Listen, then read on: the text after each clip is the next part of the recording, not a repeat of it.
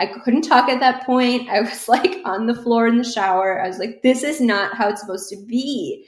Like I was just so shook by the fact that it was that intense. Welcome to the Happy Home Birth Podcast, your source for positive natural childbirth stories and your community of support, education, and encouragement in all things home birth and motherhood.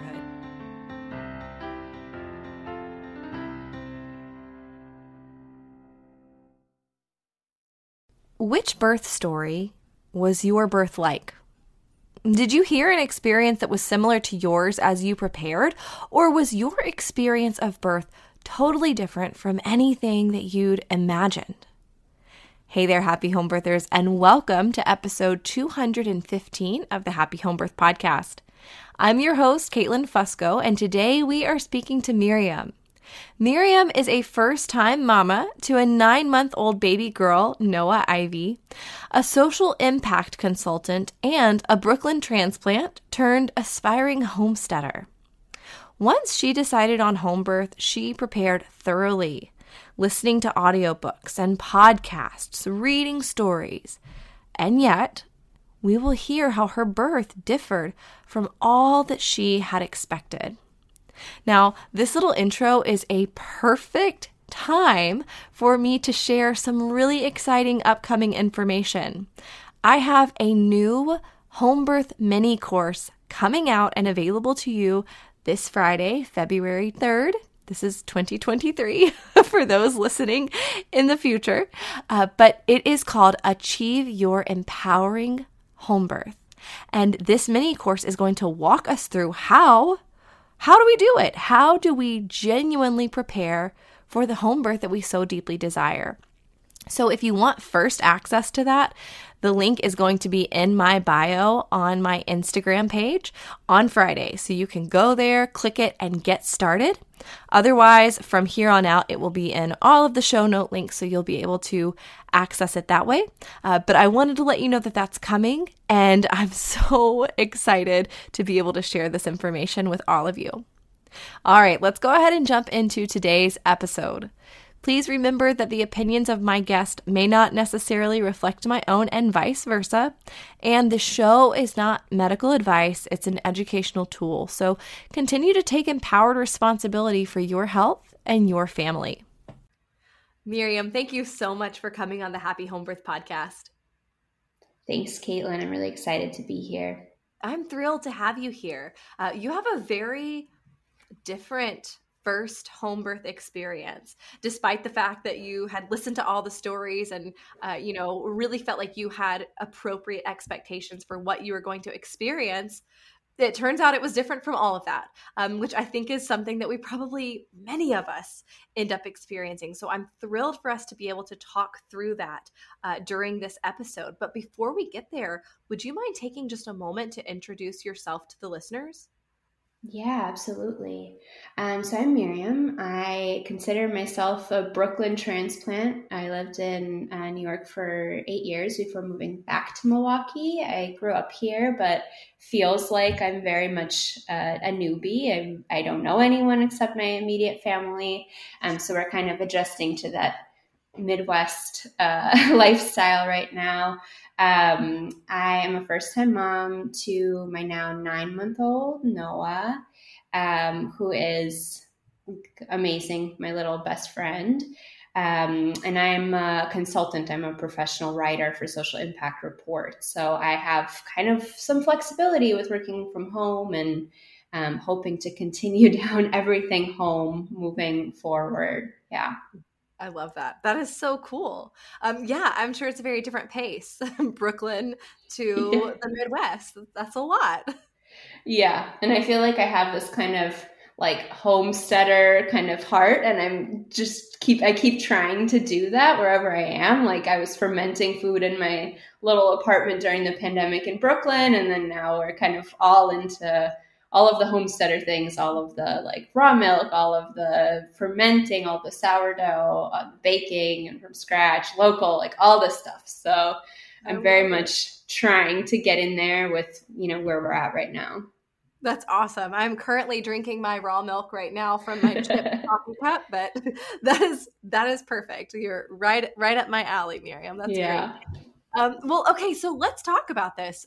I want to hear the backstory. I want to hear how you even got to the point of conception. So take us back to the beginning.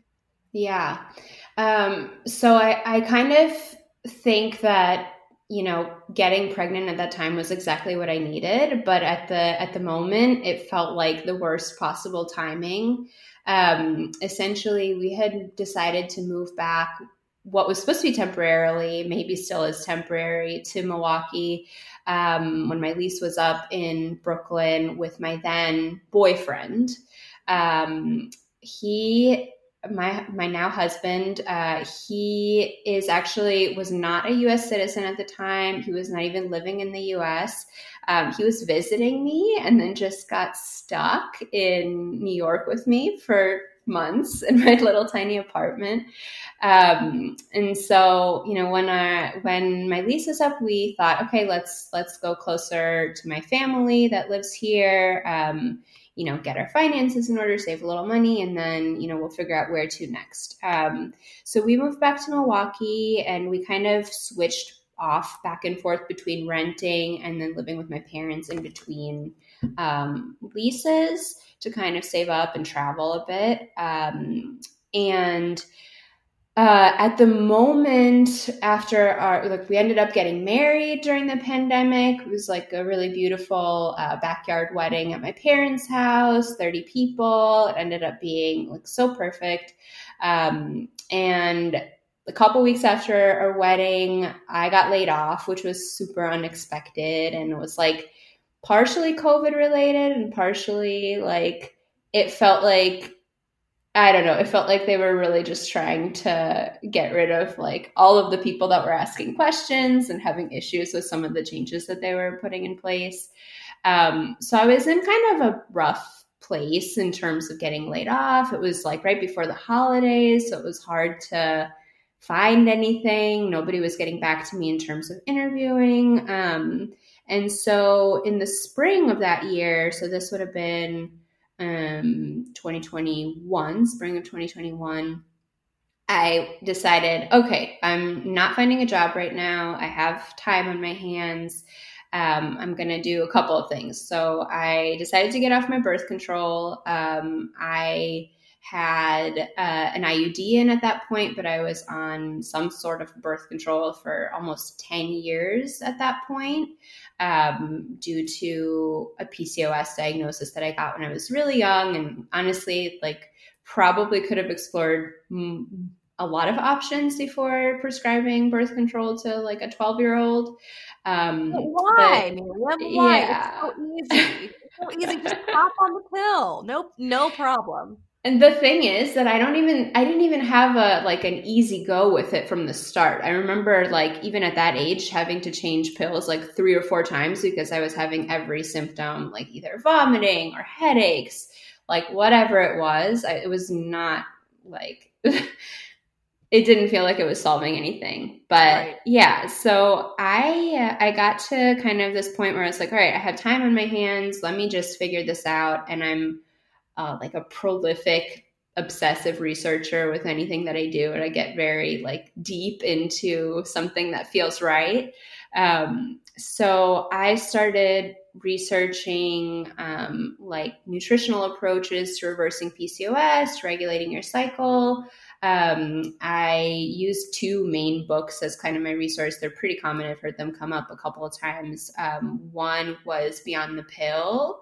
I think her name is Dr. Jolene Brighton. And then the other one was 8 Steps to Reverse Your PCOS by Fiona McCullough.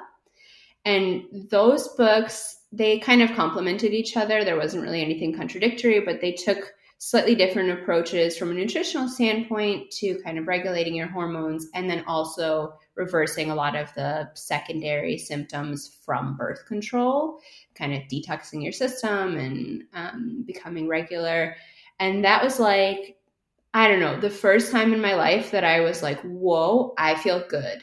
I actually feel good. My energy levels are stable all the time. I am in a great mood despite like nothing external really changing.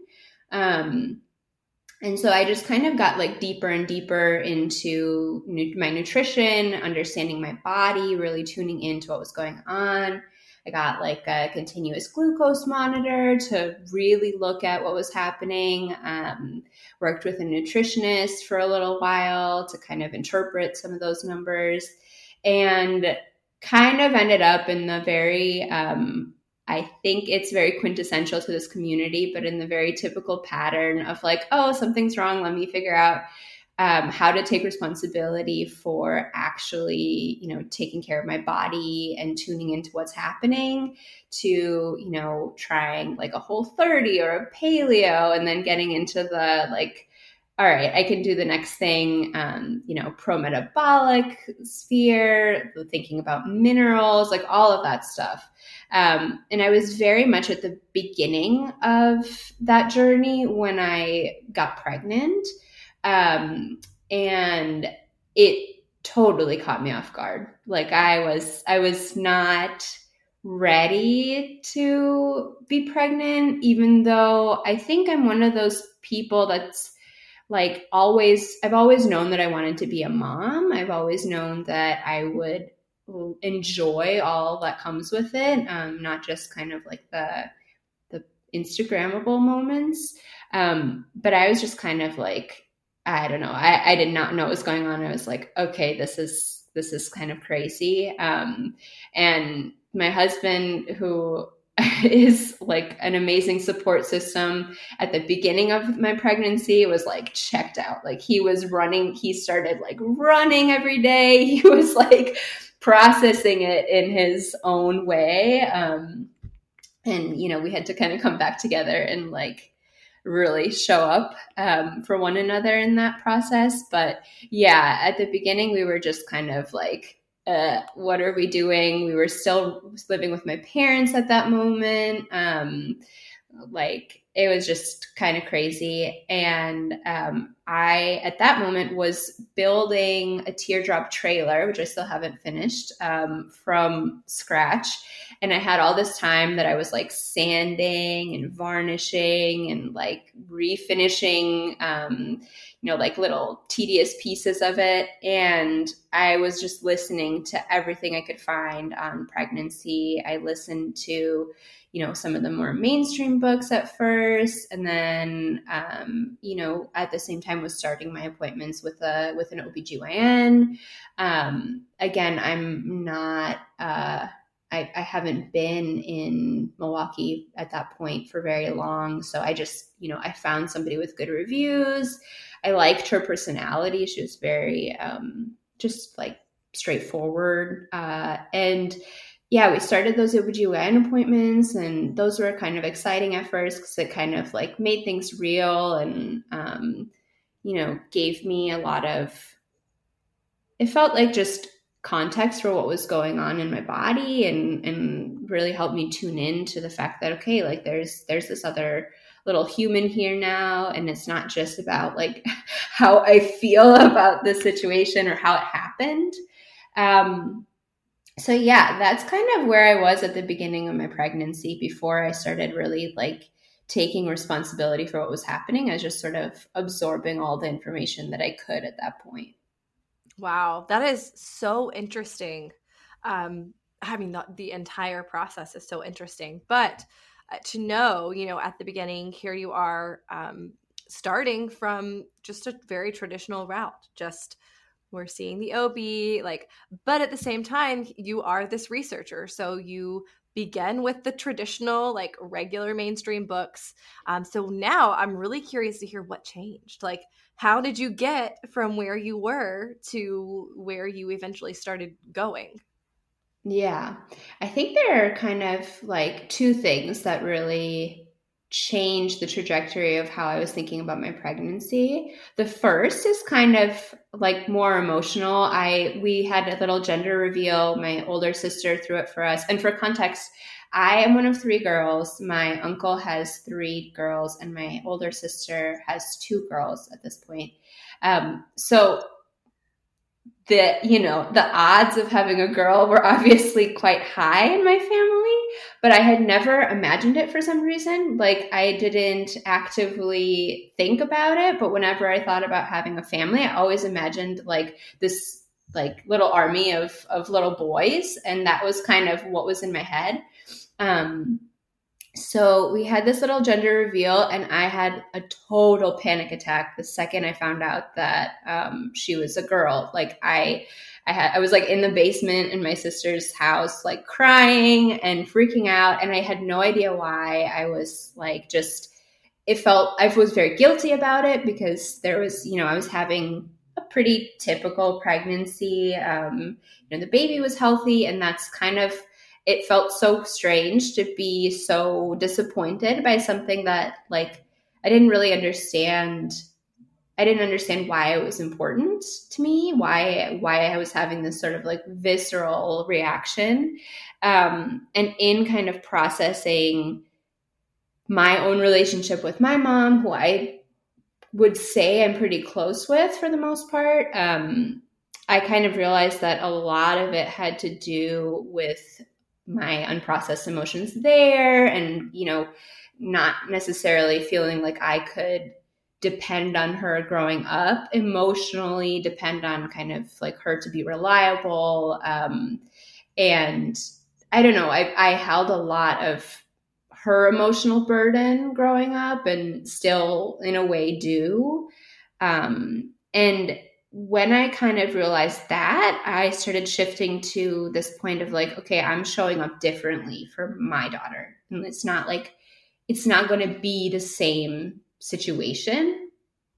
And that's kind of where I really started thinking about like how I'm going to do that. And part of it was really taking responsibility for everything that I do myself, and also like for my daughter. Sorry that I'm getting emotional. I think that's like a very normal thing to cry anytime you talk about your own mother. Yeah.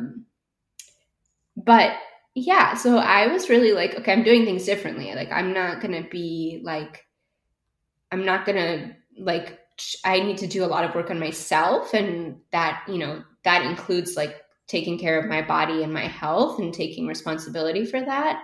And the same thing for my baby. And that was kind of the moment where I was like, okay, like I'm like, I hold the reins on this pregnancy now. And like, I have consumed everything I could consume, and now I'm going to make decisions. And that was like this really cool moment, because I was like, okay, I always wanted a home birth. I don't know where that came from. I just said that like randomly to my husband one day, probably from watching Call the Midwife, like prolifically on Netflix.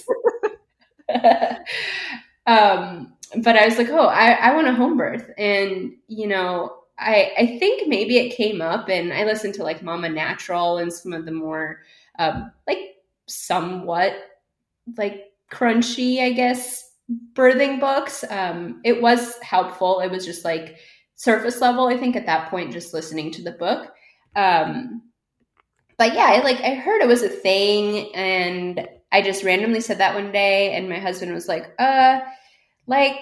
maybe let's just have the first baby, like the way that we were like planning to, which was just going to be like our OB birthing center. I realized kind of through our appointments that the OB plus birthing center was not going to be very different from a hospital. It was attached to the hospital.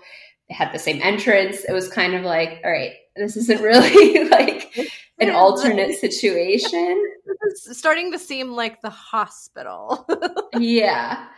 And, same thing, like I definitely would have trusted my OB in an emergency situation to like be very proficient at what she was doing.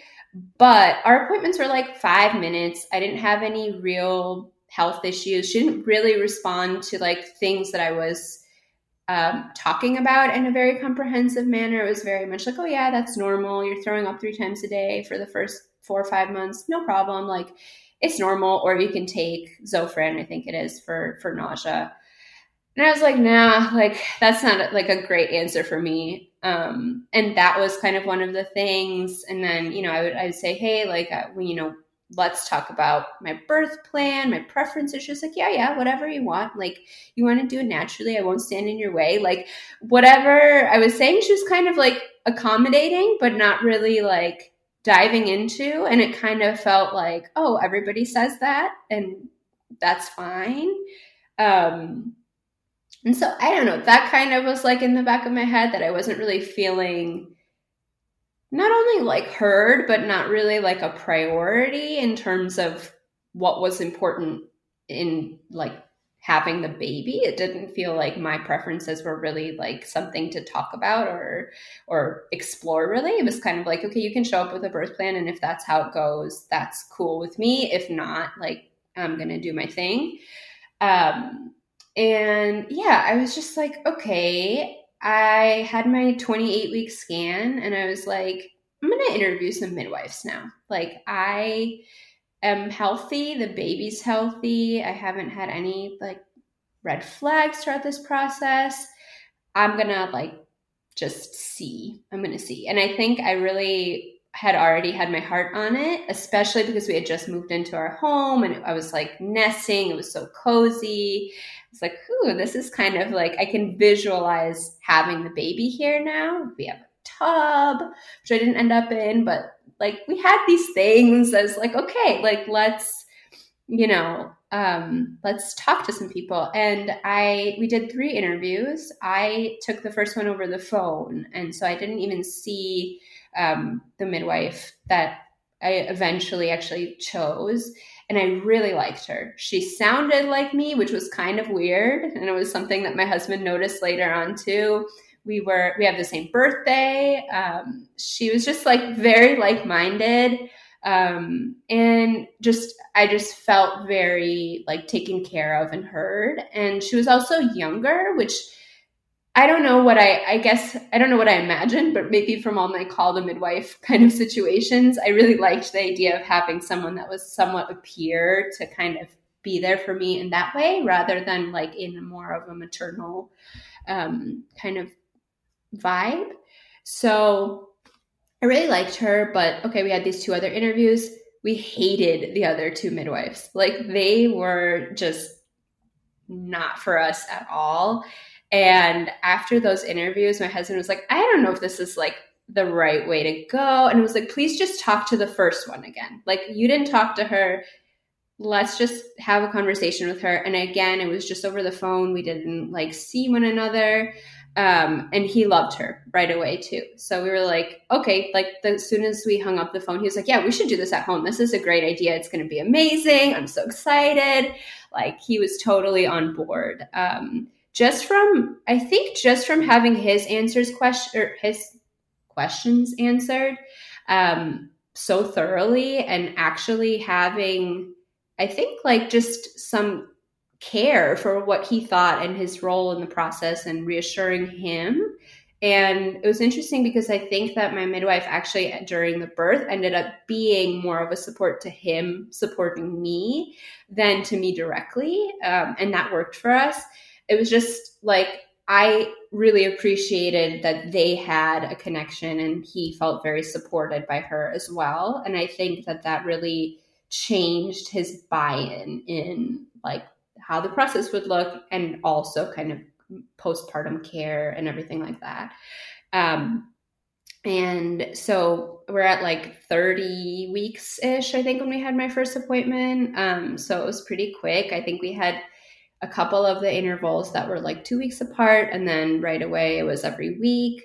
And in preparing for my home birth, I kind of started getting my family ready for it as well. My husband and I had like we were watching I think we watched the Mama Natural birthing course, just to kind of get the high level of what was going to happen. You had just come out with your course, and I wish I would have taken that, but it was like a couple of weeks before I had Noah. I had her in end of January of last year, or of this year, I guess. This year. And so yeah, we felt like pretty prepared, but I had wanted to have both of my parents present. I'm again, we just see each other a lot. We're close. I'm really close with my dad.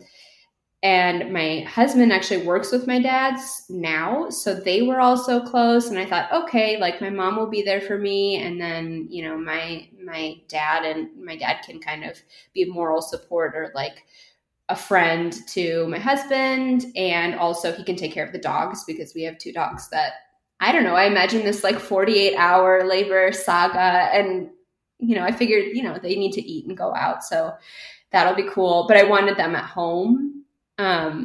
And anyway, so we had like this dinner, we brought my parents over. We're like, hey, this is what we're going to do. Like, here's all the like safety information. The Midwife Collective in Milwaukee is linked to the midwifery group in the hospital. So now that's not as much of a concern for me, but with this first birth, it reassured me to know that, okay, if I end up having to transfer, the hospital staff is not going to look at me like I'm crazy. They'll be prepared. They'll have my records. My midwife can stay with me. Like, this all felt really safe to me, especially because we're like maximum of 10 minutes from the hospital. There's no such thing as traffic in the area that we're in. So, I felt safe, and we answered all those questions. My dad has a very similar personality to me. He was asking a lot of questions, very curious. He's also very like, he's very comfortable with like gory things. Like, he has requested not to be put under for like any minor surgery that he's had so he could watch. Like, he's like me. He just like wants to know exactly what's happening and isn't like remotely disgusted by it. So he was asking questions. Ask questions. Yeah, exactly.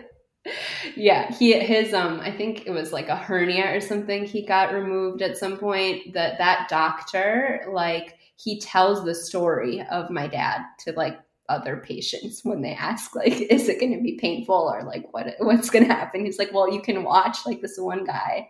And yeah, so that's awesome. Super funny.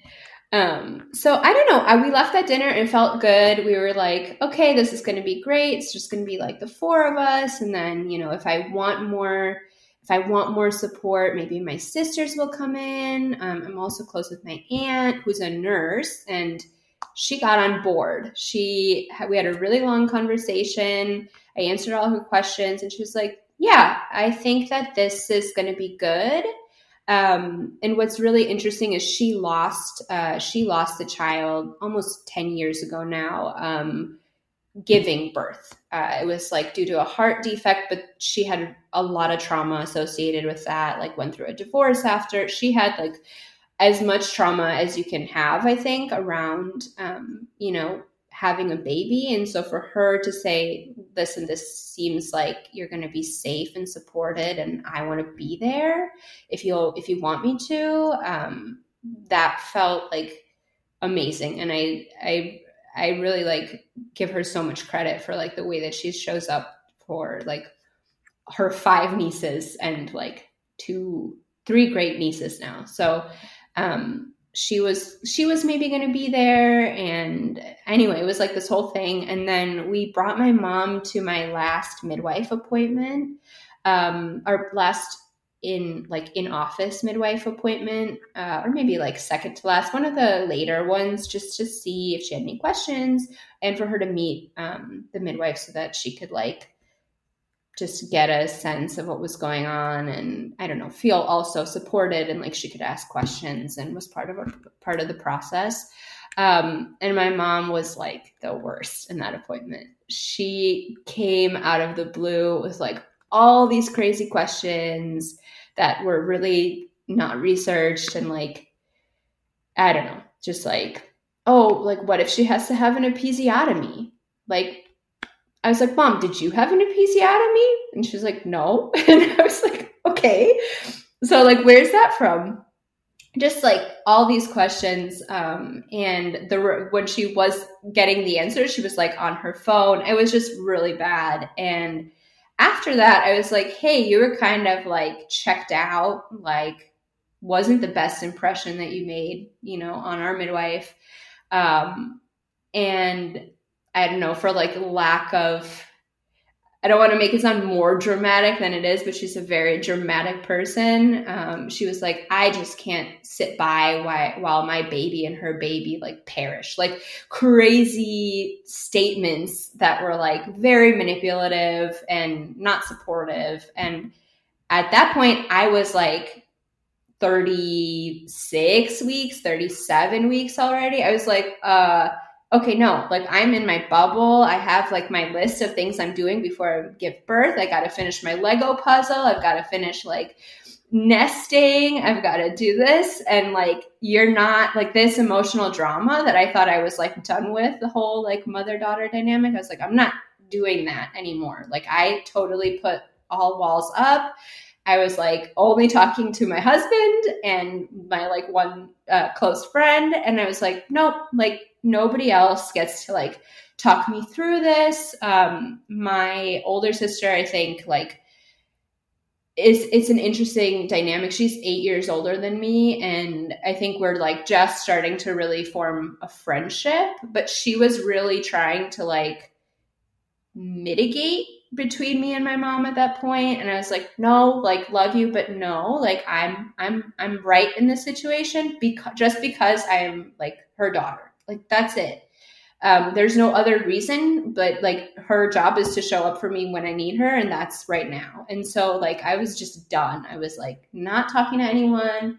My dad was really scared that I was going to just like exclude them. And I don't know, that was where I was at before. And when we had a conversation with my husband, I was like, when I'm in labor, I want to just see how it goes. I don't want to tell anyone right away. And if I want somebody there, like we can just call them, but I'm not going to like let them know when I'm in early labor. I'm not going to like make a plan for what's happening. I told everyone that I was going to do early labor on my own and like chill with the dogs, watch TV, and then like call if I need them.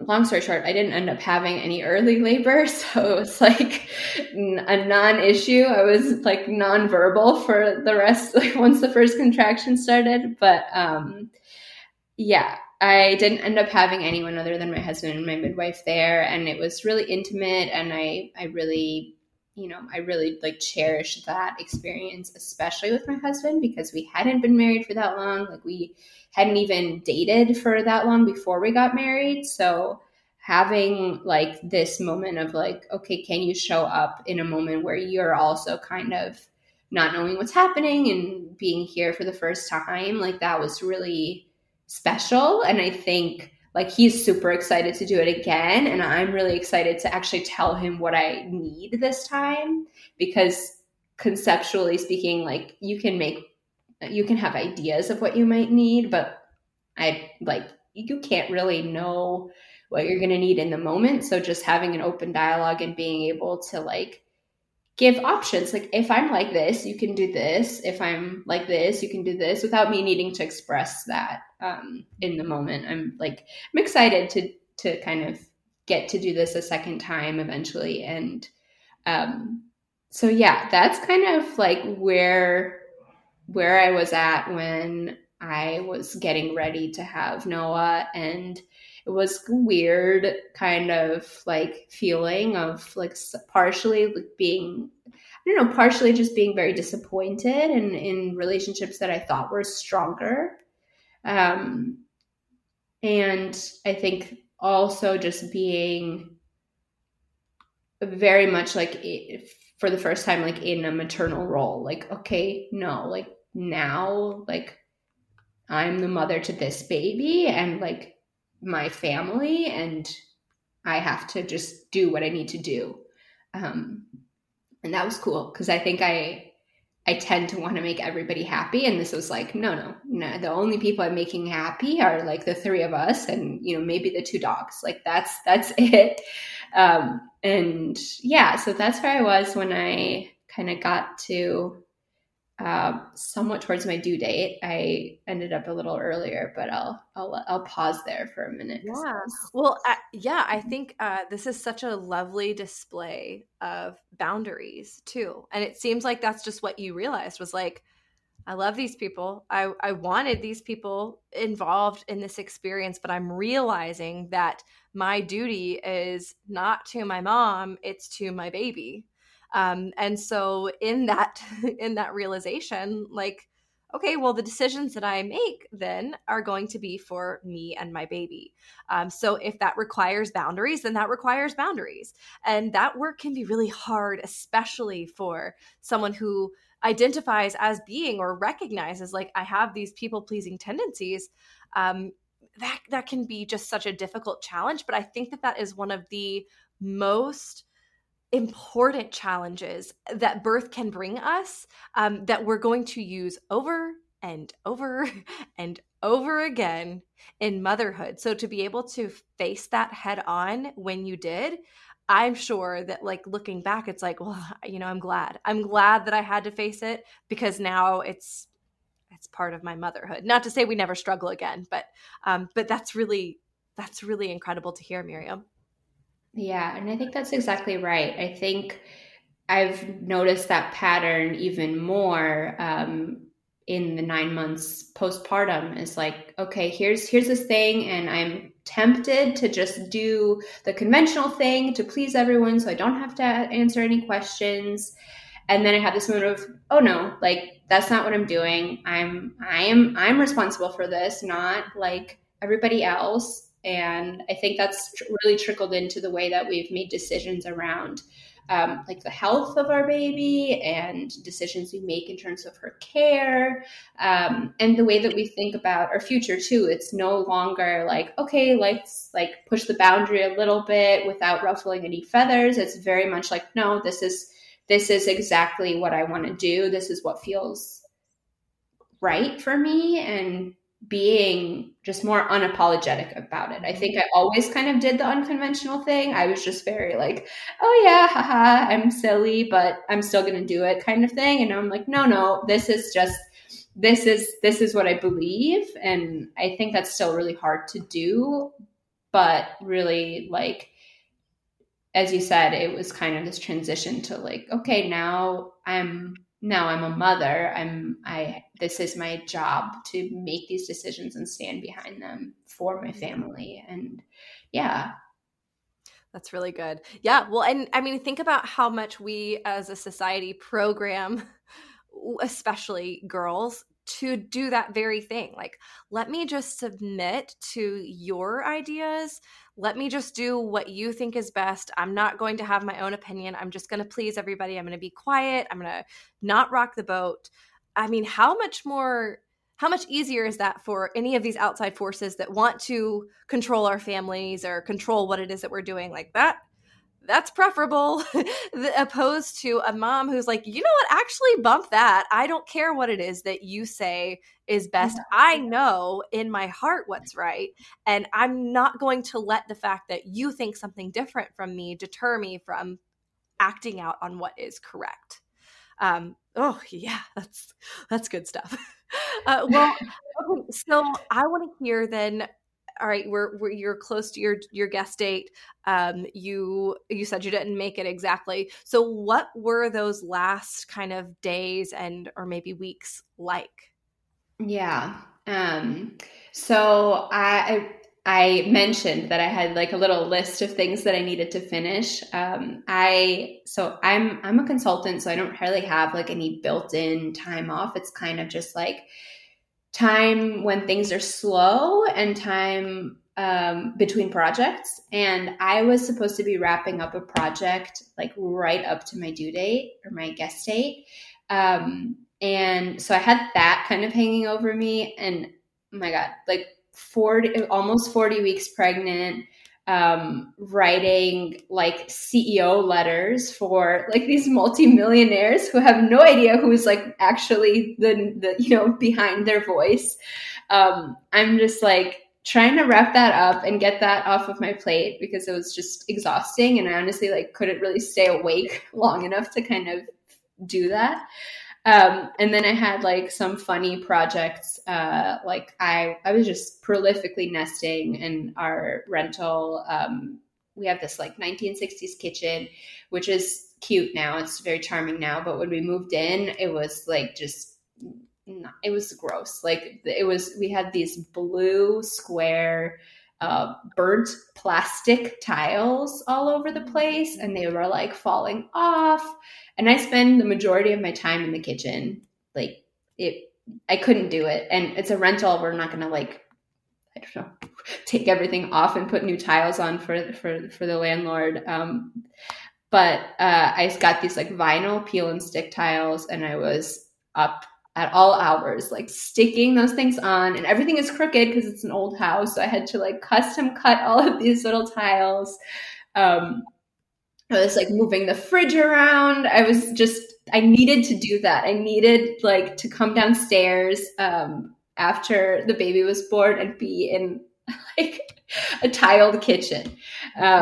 So I was doing that. And then my husband, who is a very funny gift giver, I think, he thought that it was a good idea to buy me a 6,000 plus piece Lego Harry Potter puzzle for Christmas. And it is very fitting. It's a very fitting gift. It's not as random as it sounds, because I love puzzles. I only let myself do one a year because I just like don't do anything else while I'm working on this puzzle. And I like Harry Potter. It was Christmas, like it was cute. This thing was so hard, and I could not have this baby and leave the 6,000 piece puzzle on the dining room table. Like I couldn't do it.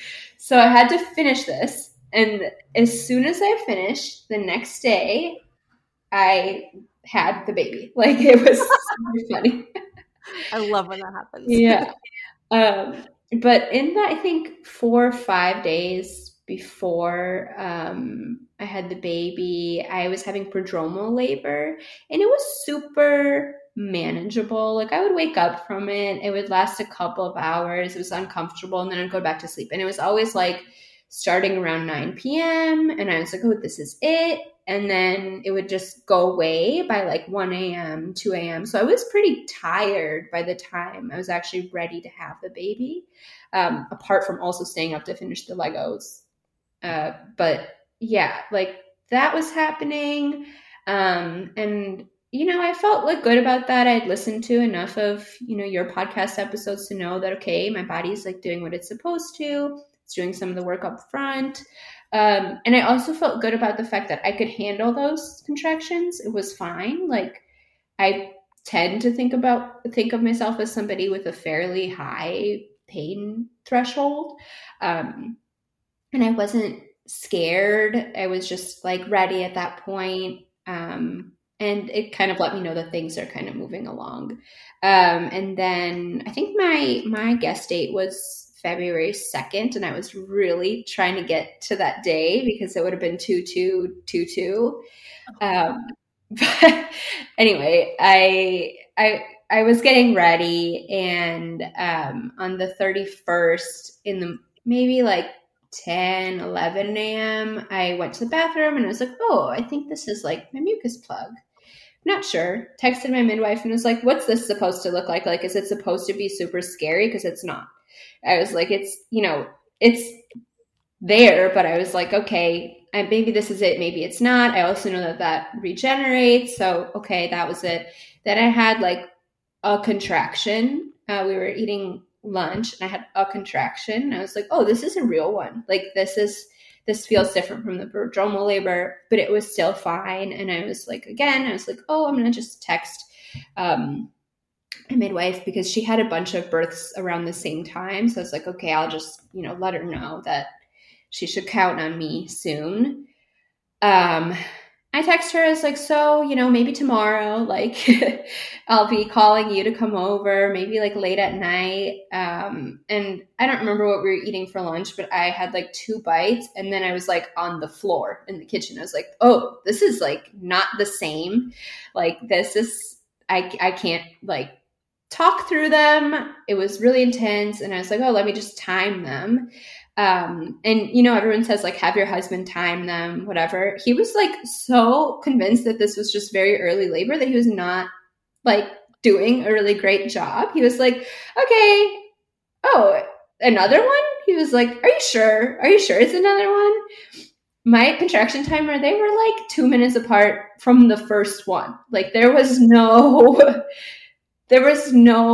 like lead up or anything. And I was like, all right, I'm going to go get in the shower. That will probably like help me and I will slow down and I will, you know, we'll get everything ready. And again, my husband's like, oh, this is going to be long. Like I also thought that. I was like, this is going to take a while. So he's like making a cup of coffee. He's like, oh, okay, let me just like go see if we have that hose in the garage for the birth tub. And like we had everything, but it was all kind of like supposed to be a casual process of getting it together.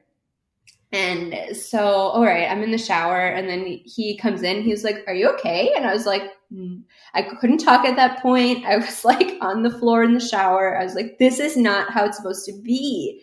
Like I was just so shook by the fact that it was that intense so quickly.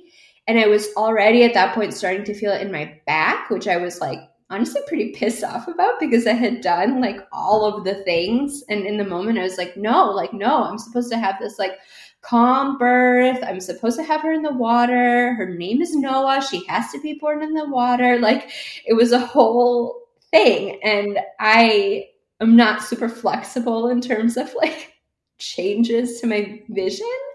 And I was just angry. I was like so angry that I was having this very fast, intense experience. And I also didn't understand how it could be happening because I knew that she was already in the right position. Like she was face down, face forward, or I think that's the right, like facing your back. Yeah. Facing my back. Yes. So she was in the perfect position. I had like 3 checkups with her in that position. I had a chiro appointment a couple of days before. Like everything was like set to have a manageable experience. And I wasn't expecting to like not have any pain. I had done some like hypnobirthing courses, but I guess I didn't buy into it at that point that it would be painless. I just thought I could get through it and I wasn't scared. And that like lack of fear stayed throughout the labor, no matter like how I was feeling. I was never scared. But it was just, yeah, it was super intense. And I have like my timing. I asked my midwife for my timing because I was like, maybe this is off. Like maybe this is, you know, whatever. No, my like her stages list was like, oh, 1 contraction at noon. And then like 1 o'clock, it's like active stage of labor. And so I was very much just like in the midst of it all. I was in the bathroom for most of the time just because that's where I was. Like I was just in the shower, so I couldn't really go from there. And then I was just either on my knees or all fours for the majority of my active labor until I went through transition. So I was just in the bathroom. I didn't notice when the midwives came. They came only like, I think they came right before I transitioned. So they weren't there for that long. I didn't even notice the second midwife until after the baby was out. I really liked her. I apologized profusely for like her walking into this intense situation. And then so like my midwives arrived at 5:15. And then at 5:50, I went through transition and my water broke. And yeah, and then I like was like, no, I'm still having her I was on the toilet, which I hated. I'm not doing that again. But my water broke there, which was like very convenient. I was like, no, I'm having her in the water. Like you guys said to wait, you have to wait. No, now I'm like getting in the birthing tub. And so they were like, okay, but it was taking a long time to fill. And the hot water was like we've never had an issue with hot water, but it was like not really getting very hot. Sometimes it's like to the point of boiling almost. Like I put it in the tea kettle and like 10 seconds later it's boiled. It's so hot. But it was just taking forever, or felt like forever. It probably took a good like half an hour to get the tub filled. And I got in and I had like a quick moment of like reprieve. I was like talking for the first time. And I told my husband, I was like, if you want to take a picture, like this is the time. And he took one picture and it's super bad and very blurry. And I was like, okay, I'm done. No more. Like it's starting. I'm pushing now. And I hadn't been checked in this time. My midwife, I told her in advance that I don't really want to be checked. And that was kind of like her thing as well. Like she wasn't going to ask unless I asked to be checked. But she was checking the heart rate, it was quite often, but it didn't feel intrusive. She wasn't like, apart from when she was checking the heart rate, the fetal heart rate, she wasn't really in the room. They were just like quietly getting stuff ready. At one point, they were just kind of like sitting on the floor nearby, but not talking. And her and the student midwife were just like very like out of the way. There were a couple moments when I was in the bathroom still, that I could hear her kind of come up and say, "Remember to breathe. Like you can do this." And I'm like growl screaming this whole time. Like it was kind of this guttural scream. I forgot everything about breathing and everything about like how to control things. I was trying my visualizations, I remember, but I was just like not really in my mind so much. Like I just wasn't really thinking about anything. Except that I was like annoyed that this was happening. Like this is not supposed to it's not supposed to be back labor. That's what I was like. Basically, I kept saying to myself, like, why do I have back labor? Like, this is not cool. So yeah, it was like intense. I was never scared. And I also was never wishing that I was in the hospital.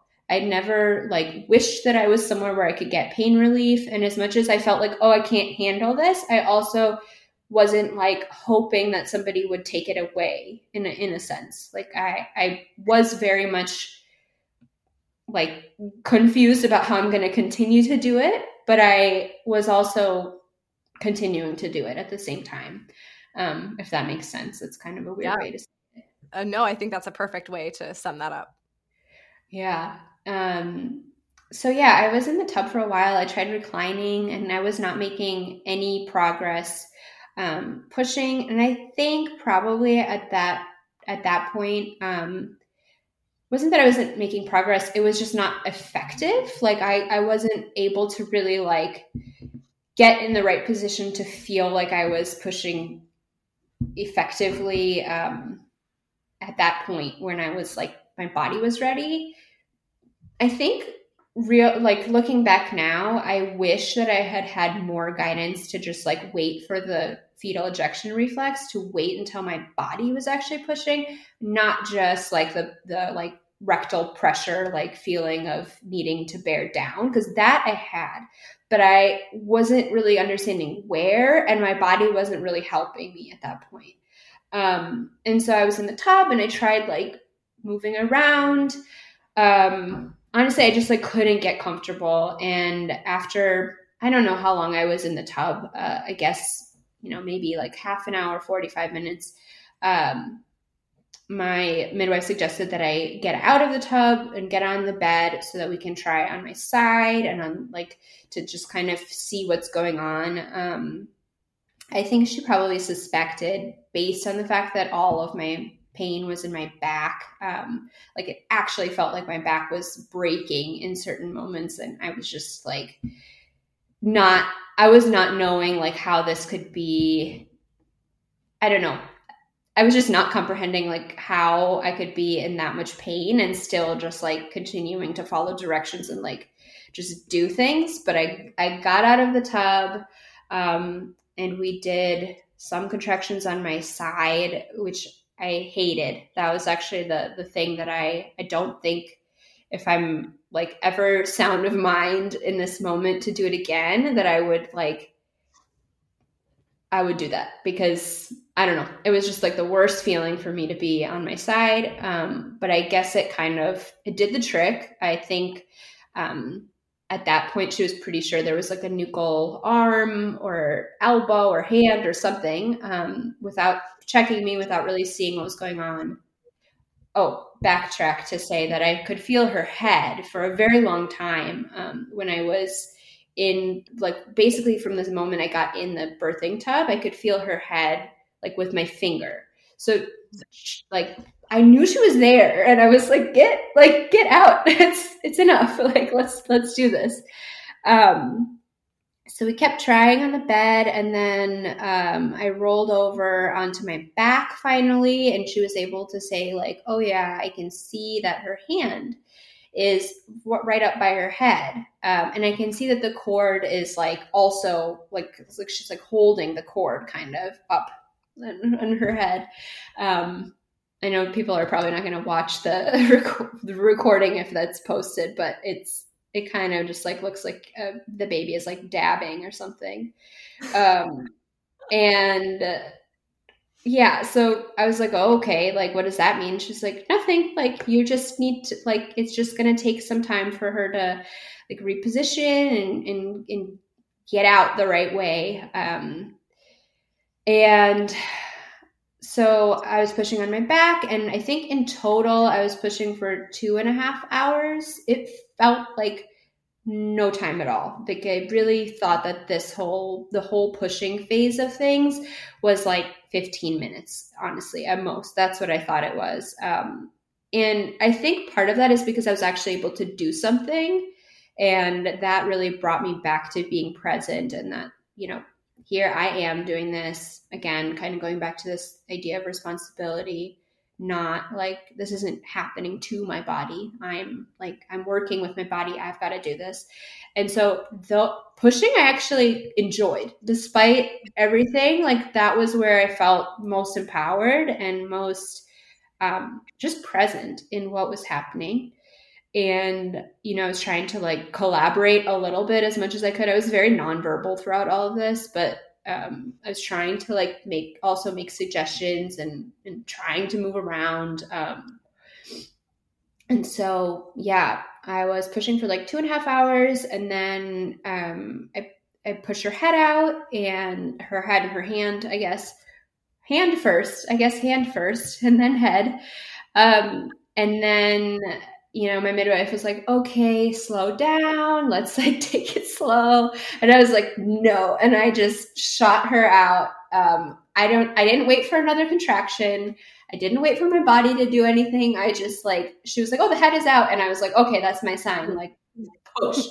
And my husband was saying that it was like crazy. I literally just shot her out. And the timing in the notes also is like head out, and then like 9 seconds later, body out. It was just like, okay. And then, and then she was born, and I felt like very shocked kind of that I had a baby. Like I was just like, okay. I had requested to catch her, and even though I was on my back in a like traditional, what is that position called? There's like a autonomy. Yeah. I was in a pretty traditional like pushing position on my back. I was able to catch her myself, and I put her on my stomach, and she did the breast crawl, and started nursing right away. And I was just like, I was just like relaxed. I was not emotional in that moment. I looked at her and I was like, oh, who are you? Like, I don't know. I was just very relieved, I think, to be done with that back labor. And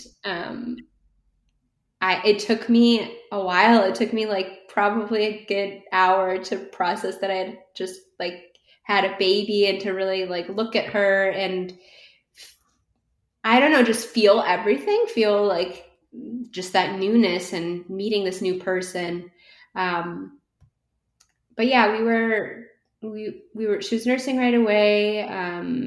She was very big. She was like, well, I think she was big. She was 9 pounds and 1 ounce, and I'm 5'2". So, and I'm very petite.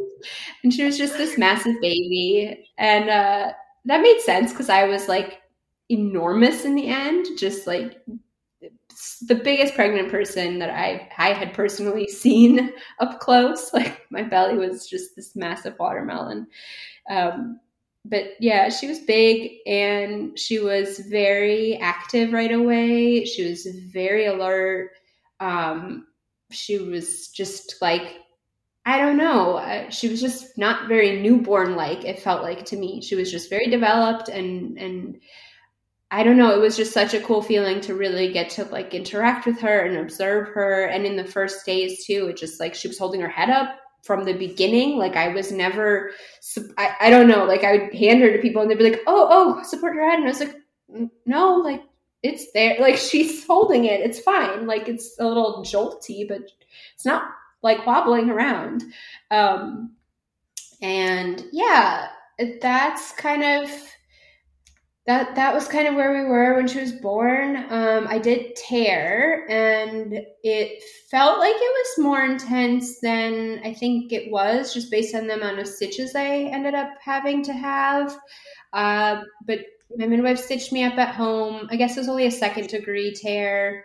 That's what it says on my notes. And that was honestly the hardest part of recovery. And I think had I not just tried to like fire her out, I probably could have avoided a little bit of that. Obviously, like that nuchal arm kind of, I don't know if that contributed to it, but I think that generally speaking, if you're like slow and intentional, your body can kind of stretch a little bit easier than I allowed mine to.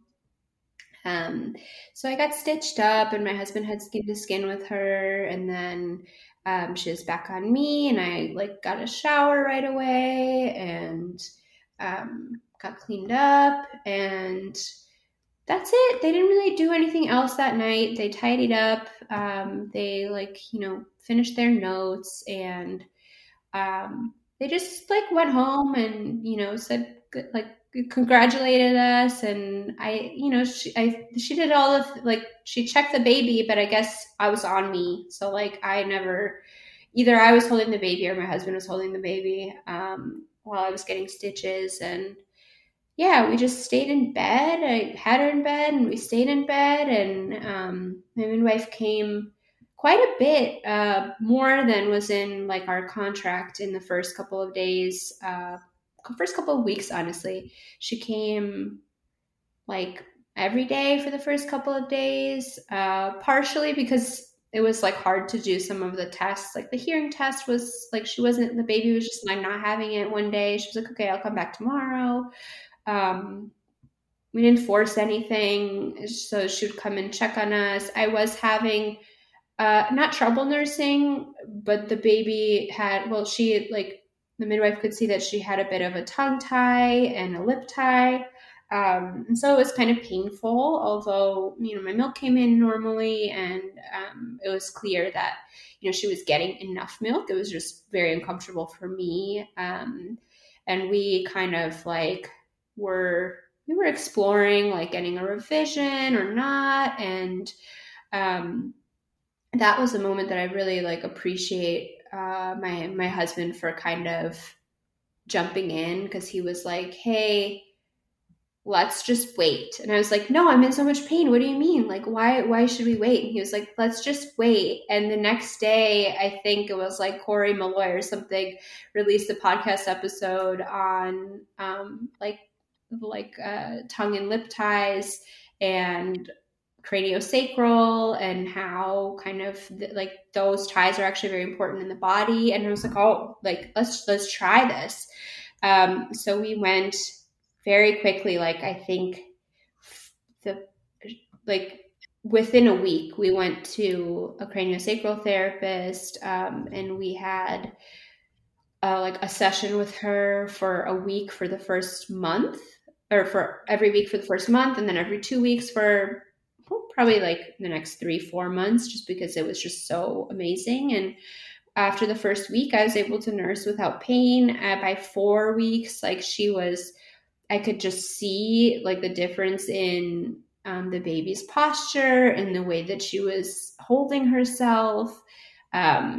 She just released all of that tension that, she also went through this process with me, and had all of that in her body. And that was really cool to see. I started going too. Like, it was just this very therapeutic time every week for us to just like get adjusted and release something every time.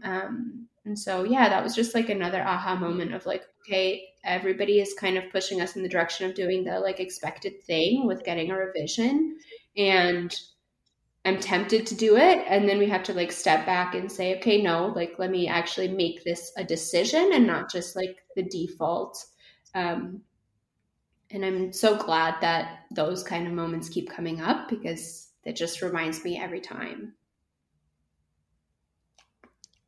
Yeah, the power, like, I don't know, just that ability to step back, like just taking that half step back and thinking like, okay, what's the big picture? Like, what are our other options? How else can we think through this? That's what it's all about. Like, that's just, instead of making these fear-based decisions, or even just like, easy decisions. Like, it would be easier to just go get the release, like, but actually kind of having this more long-term perspective is huge. Yeah. And so incredible to see that played out. I love craniosacral therapy. I love it. And like, I always think, but especially in your situation, or in Noah's situation, where, okay, if her hand was up by her face, if her arm, you said her arm was up, the umbilical cord is wrapped around it, who knows how long it had been up there, even if it was just in the birthing process. But it could have been that she was in that position for a good bit, and the tension that was probably there that could have developed into like muscle imbalances and all of these different things, you were able to heal and release immediately postpartum. That is the coolest thing in the world. That's so awesome. Yeah, I was really thankful for hearing about it enough so that when it came up again, I took it as a sign to like actually dive in and figure it out. And I think that that's kind of where like consuming as much information as possible, listening to as many different types of birth stories and postpartum stories, as you can. It kind of like, even if you don't absorb it, it sticks in your brain somewhere. And then when you hear it a second time or whatever it is, like there's like a marketing term for it, right? When they like place words into things, and then eventually you're like, oh, I need an induction kettle, like out of nowhere. And that's kind of what happened with a lot of these themes, with nutrition, with health, with everything. Like you hear it and you kind of let it pass by, and then eventually when you need it, you're able to recall that information. Mm-hmm. Well, I mean, your story is so interesting, Miriam, and it brings up just this idea that you can listen to all of the stories, and yet your experience is still individual. It's still going to be different than every other thing that we've heard. And that's clearly what you experienced. And kind of taking that step back and realizing, okay, like, I had back labor the whole time. Definitely wasn't expecting that. Like, that's not what I was planning for. But then like kind of being able to look back later on and be like, well, yeah, I did. And that was my story. And that's how she was in my body. She was positioned in this way. And we still worked together and we still got to the end of it. Another thing that I thought was really interesting was the idea that you said, it took you like an hour to kind of just get back to this place after you'd experienced it, after you'd gone through birth. It was like, it took a full hour to kind of be like, oh, okay, yeah, here we are. Here's this new baby. Here's this new person. And how incredible is it that you were at home for that? Because we think about in the hospital, it's like you get the golden hour, that's it, you get it, and then there's no telling what's going to happen after that. Whereas no, it just took an hour for you to get to that place, and then you were immediately able to begin bonding in the way that you needed to, and imprinting and connecting and all of these different things, you were not interrupted. So I just think that your story is so incredible, and it's just full of you making decisions for your family in a really responsible and just powerful way. So I just thank you so much, Miriam. I thank you for coming on the Happy Home Birth podcast. It was such a joy to have you. Thank you, Caitlin. I'm really thankful for being able to share my story and kind of process out loud with you. And I hope that it gives, other, especially new moms, just like the thought in their mind that they still get to do it the way they want to the first time, and take responsibility the first time around, and that there's a very wide range of how that might look. But ultimately, it's about kind of your presence and your role in your pregnancy, in your birth, and kind of in the health of your family. Wow, what an incredible story. As we head into today's episode roundup, I have a few thoughts. Number one, making difficult decisions in your pregnancy and birth feels not fun. Setting up boundaries, especially for those of us who feel a need to please others, feels difficult, sometimes even wrong. But here's the thing, it's not wrong. In fact, it's necessary. Miriam began setting boundaries where she needed to at the end of her pregnancy and continues to do so postpartum. This is one of the key aspects of fully owning our role as a mother. Are we willing to forsake all others for our nuclear family? Truly? It's not easy, but it's what we've been called to do. And when we live our lives this way, I believe we will find more satisfaction in our role. Next, I want to mention the fact that Miriam's birth was really different from what she'd expected. 6 hours, nonstop back labor, and a nuchal arm wrapped in an umbilical cord. This wasn't on a previous podcast episode. But I think the amazing thing about preparing for birth holistically is our ability to look back at our experience with pride. She worked incredibly hard through her labor. She brought her baby from womb to world. This experience, it couldn't have been predicted, but it's certainly not any less amazing or valid than any other birth experience. In fact, it's incredible. If we can see birth with this sense of open-mindedness, we can appreciate our experience, however unexpected it may be. And finally, isn't it amazing that because Miriam was at home, she didn't get disturbed once her magical golden hour was up? That didn't mean free reign, anything goes. No, she was still left to snuggle with her newborn as she was finally returning from the difficult experience of giving birth. Sometimes it may take us a while to come around, especially after an intense birth like Miriam's. To think that if she would have been elsewhere, she may have been completely interrupted once she was beginning to truly bond is heartbreaking. Miriam's story is so impressive, so incredible, and there is so much richness to it. And it actually doesn't even stop there. She has written a blog post that is pretty mind-blowingly awesome, all about the first 40 days and how we can actually prepare in a thoughtful way for it. It kind of takes meal planning and turns the lights on. And in the article, she even says, postpartum meal prep is not about hoarding casseroles or ready-to-bake lasagna. This is her guide to making ready-to-cook large quantities of nutrient-dense, ancestral, and healing foods that you'll crave for the first 40 days and beyond. I loved this blog post that she wrote, so I am putting it in the show notes below. Make sure that you check it out. This is such good stuff. All right, my friends, I hope that you enjoyed this episode thoroughly. I hope that you are looking forward to this Friday, or whenever you listen to this, to the new mini course that will be coming out. Make sure you check my Instagram page for that, and then I will give the link afterwards next week. So I hope that you have a wonderful, wonderful day, and I will see you back here next week. Thanks for listening to this week's episode. Are you looking to extend the home birth support, encouragement, and education? Join us in our Facebook group, Happy Home Birth Podcast Community, and check us out on Instagram at Happy Home Birth Podcast.